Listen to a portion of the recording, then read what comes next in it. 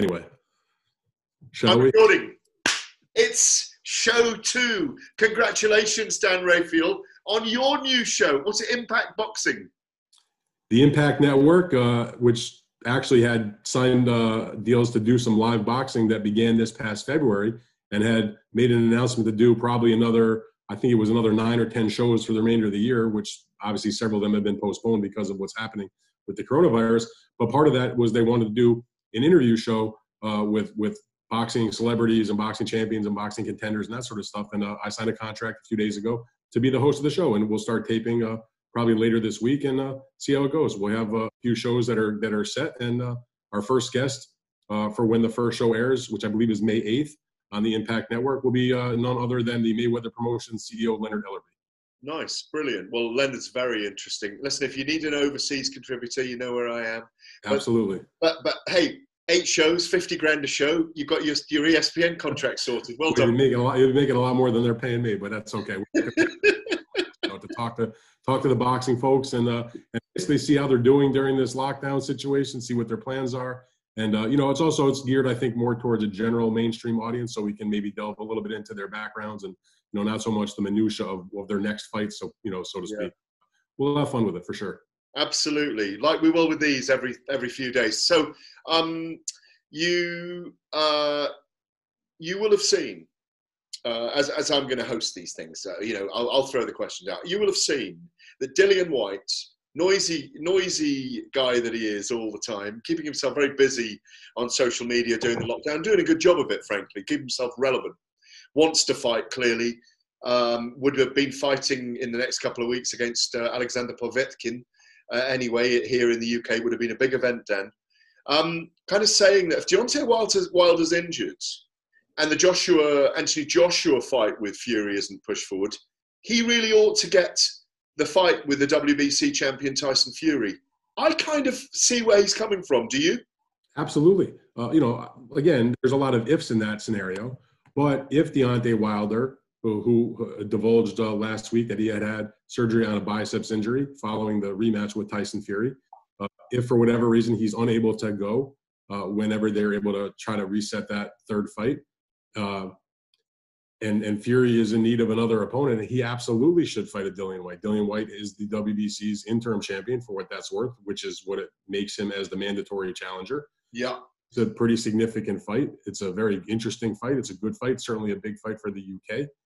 Dillian Whyte has waited a long time to get a shot at the real belt. He's just as worthy as any contender out there. And I think if you ask boxing fans and you said, rank the top heavyweights, most people in whatever order they would select, they would probably put Tyson Fury, Anthony Joshua, Deontay Wilder, and as their top 3 in whatever order they pick.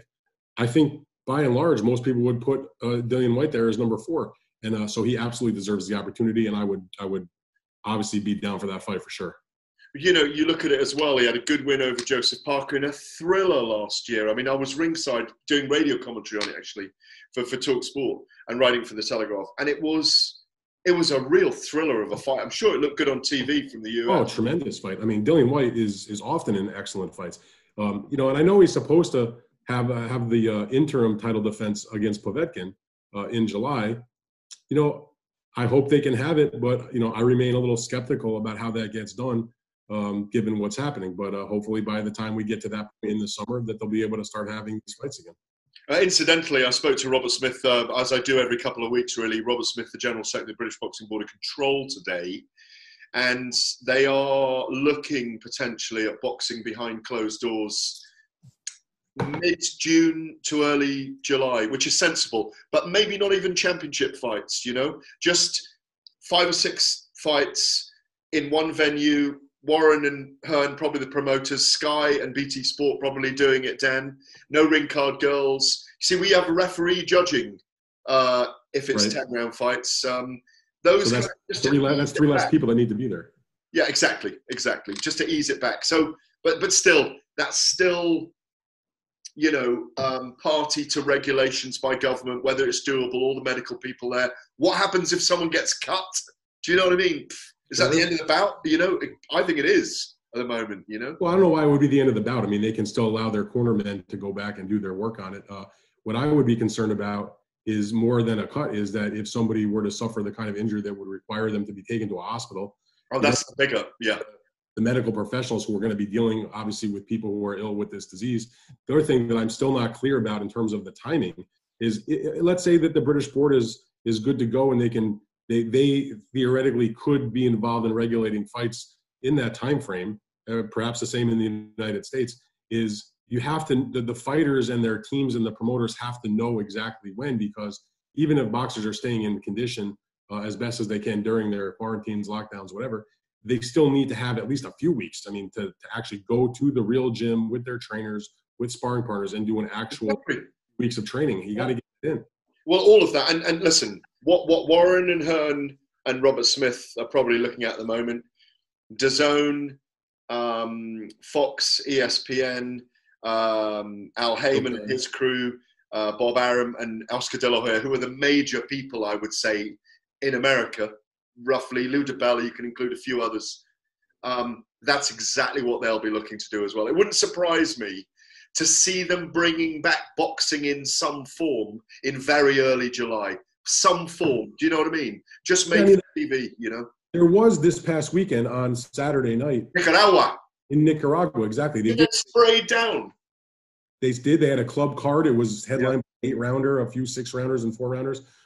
They had the fans that were allowed in, very distant, so it was not a full arena, but they had, several feet between them. The referee wore a mask. I mean, it seemed a little contrived. I'm not sure that when you're that close that it's that necessarily a good thing.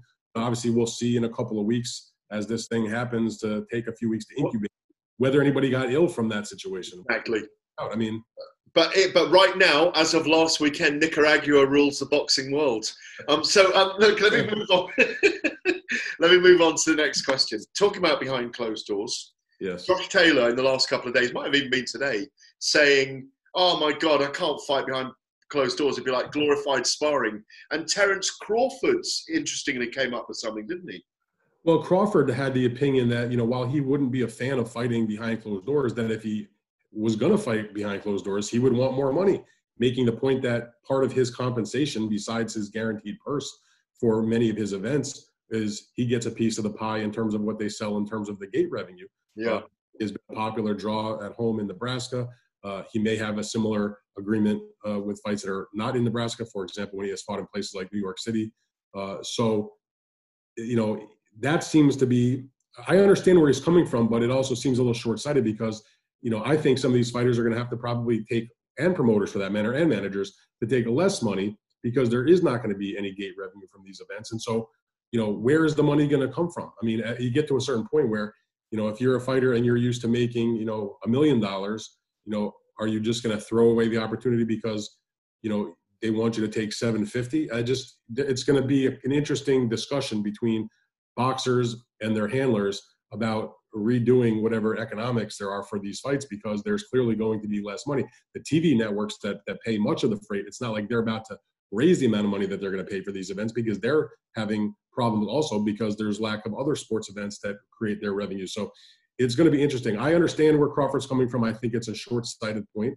He's entitled to that view. In terms of what Josh Taylor said, I've talked to some other boxers too about fighting behind closed doors, that they feed off that intensity. I was talking to Daniel Jacobs for a piece I did a few days ago for BoxingScene.com. And Daniel Jacobs was talking about how whether he's being cheered or booed, he feeds off the intensity of the crowd, and he just had a hard time.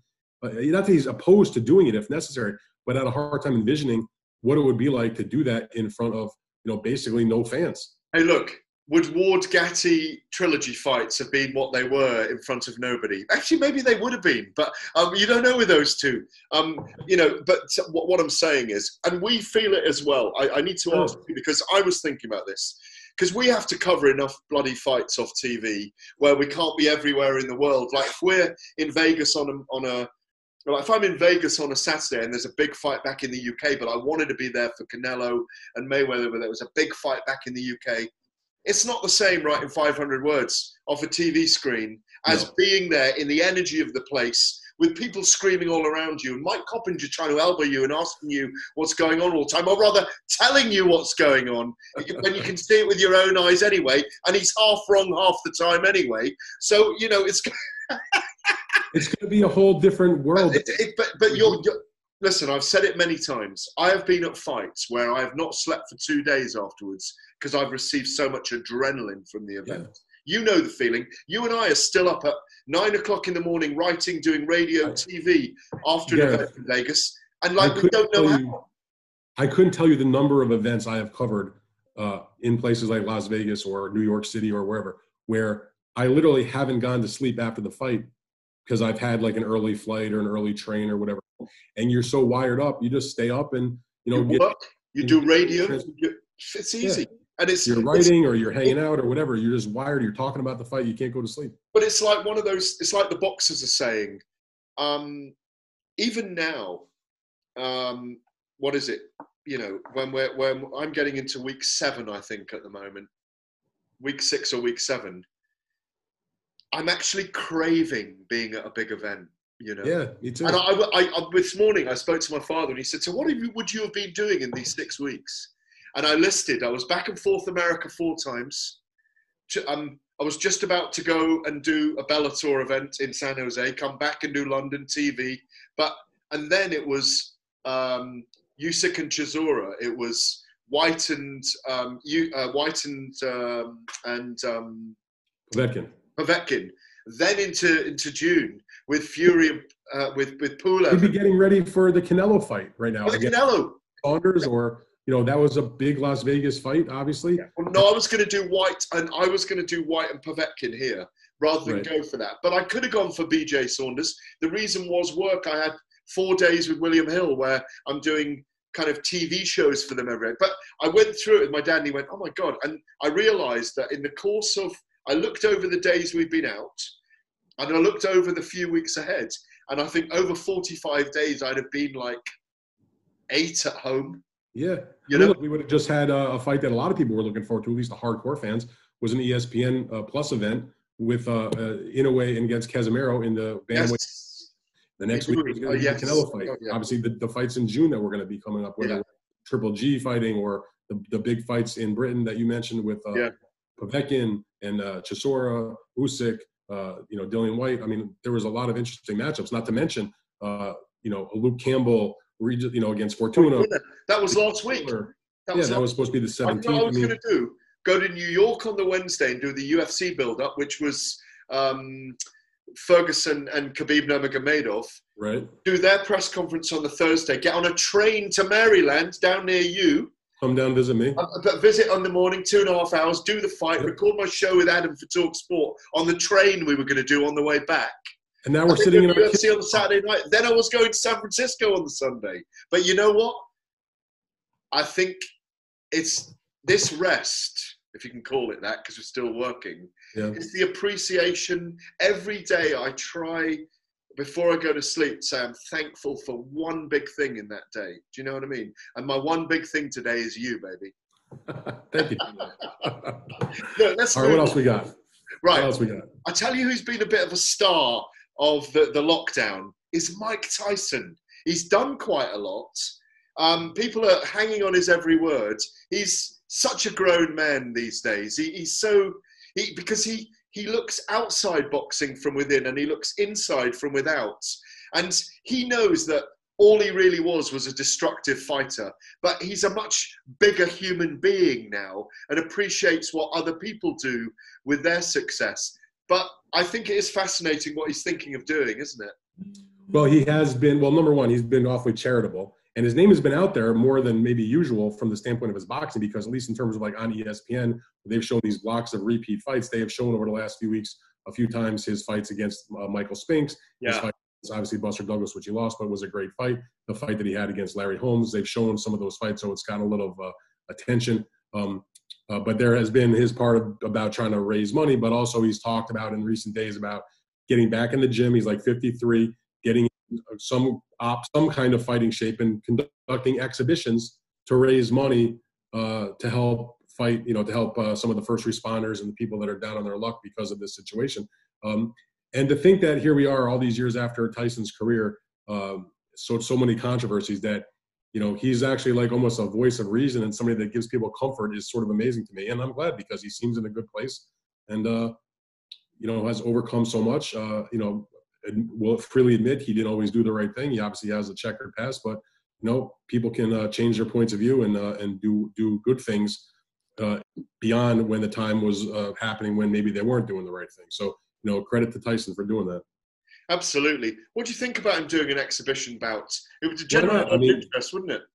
Yeah, I mean, look, it's I don't think anybody's going to take it serious as like it's a real serious fight. But I can't think of a boxing fan or even sports fans, given how big of a name Mike is, if you knew that he was going to do an exhibition that was going to help raise money, and whoever was on the other side of the ring with him was, of a similar age or condition, why not?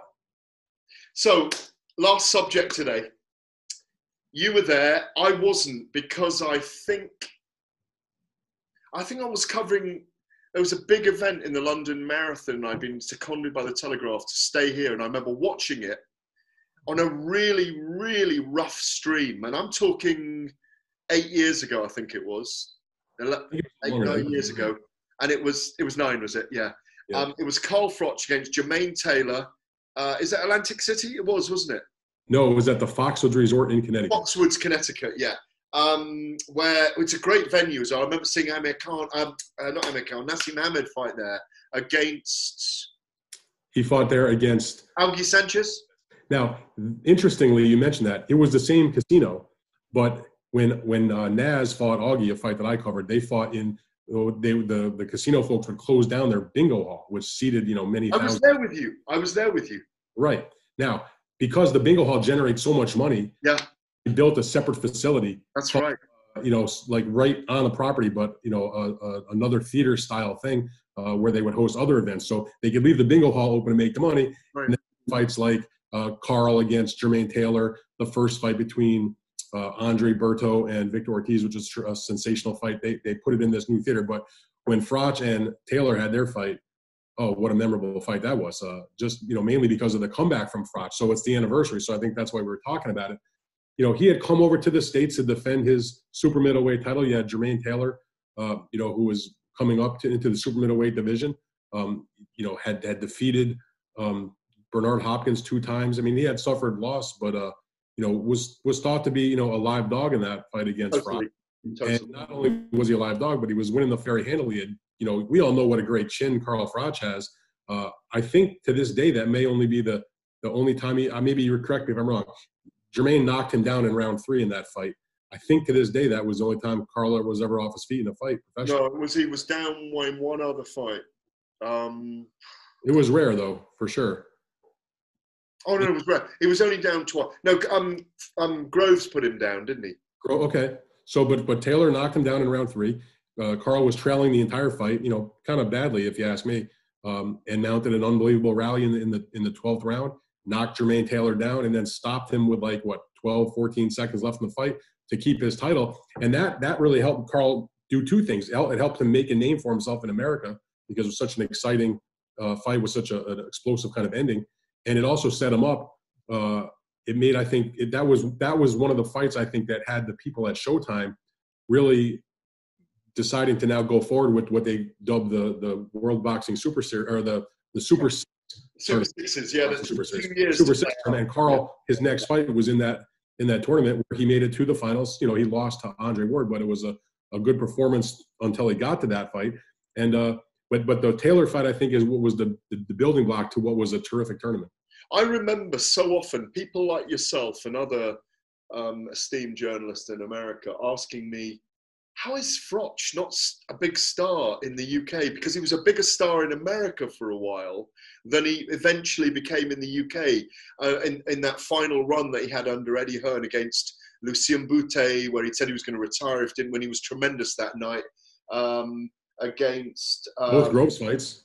The 2 Groves fights, the return fight with Mikhail Kessler, and there was one other, I can't remember the name of the guy now. Well, he fought Yusuf Mack was one of the fights. Yusuf Mack. Those were the last 5. Yusuf Mack as well. And they were brilliant performances, the last 5 of his. He came back against Groves. And it wasn't really till the Boutte fight. Because the fight before Pascal then, the fight before Jermaine Taylor fought Jean Pascal here, 5 million people watched it on TV, on network, terrestrial as we call it, TV. Yeah. And then they pulled the plug on their boxing shows. So he had the momentum, and then he was gone. That fight with Jermaine Taylor was on, I think, a channel called Premier Sports or something. 15,000 views. Well, here was a main event on Showtime. So, I don't know the exact numbers, but it was probably doing, near 1 million viewers. But it was, look, Carl Froch, for my money, if number one, he should be in the Hall of Fame. He will be someday. He will be. But his great run that got him to the point where you can say he should be in the Hall of Fame, it probably started with the Pascal fight. Oh, definitely. 12 world title fights in a row. But here's the thing. If you look at Carl's career, he probably, for that time period, and particularly in those weight divisions between 168 and 160 where he fought. No, it was all 168. Yeah, 168. I was thinking Pascal was the one that had moved up. It was still 168, yeah. For that time frame and that weight division, Carl Froch fought literally everybody you could fight. Everybody. 2 fights with Mikhail Kessler, 2 fights with George Groves. Yeah. Carl was the man. Carl and I, we had our little issues here and there, but and now we're good now, but I have massive respect for what he did, what he accomplished, and the fact that he was willing to travel. First fight with Mikhail Kessler, fought overseas in Kessler's hometown, and he also had the fight here in America against Andre Ward, the fight in America here against Jermaine Taylor. So, you got to give him all the credit in the world. Listen, he fought in Helsinki. I went to Helsinki. It was -10. He fought Arthur Abraham, which was a brilliant performance. And Abraham was still dangerous then. When he fought Kessler the first time, he had to go through a volcanic ash cloud with his pregnant wife in a small plane to get to the fight because he wanted it to go ahead. Listen, he's a modern British great. For me, he's a first ballot Hall of Famer, by the way.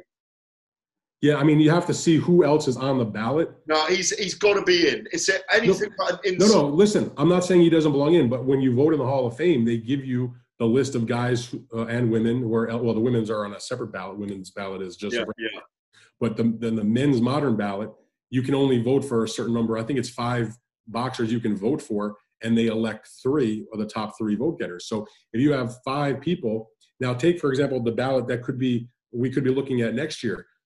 It's almost an impossible task because you're talking about new additions to several fighters that should already be considered on the ballot. Next year alone, you're looking at the inclusion now of Vladimir Klitschko, Miguel Cotto, Floyd Mayweather, and Andre Ward. You can't put Floyd in.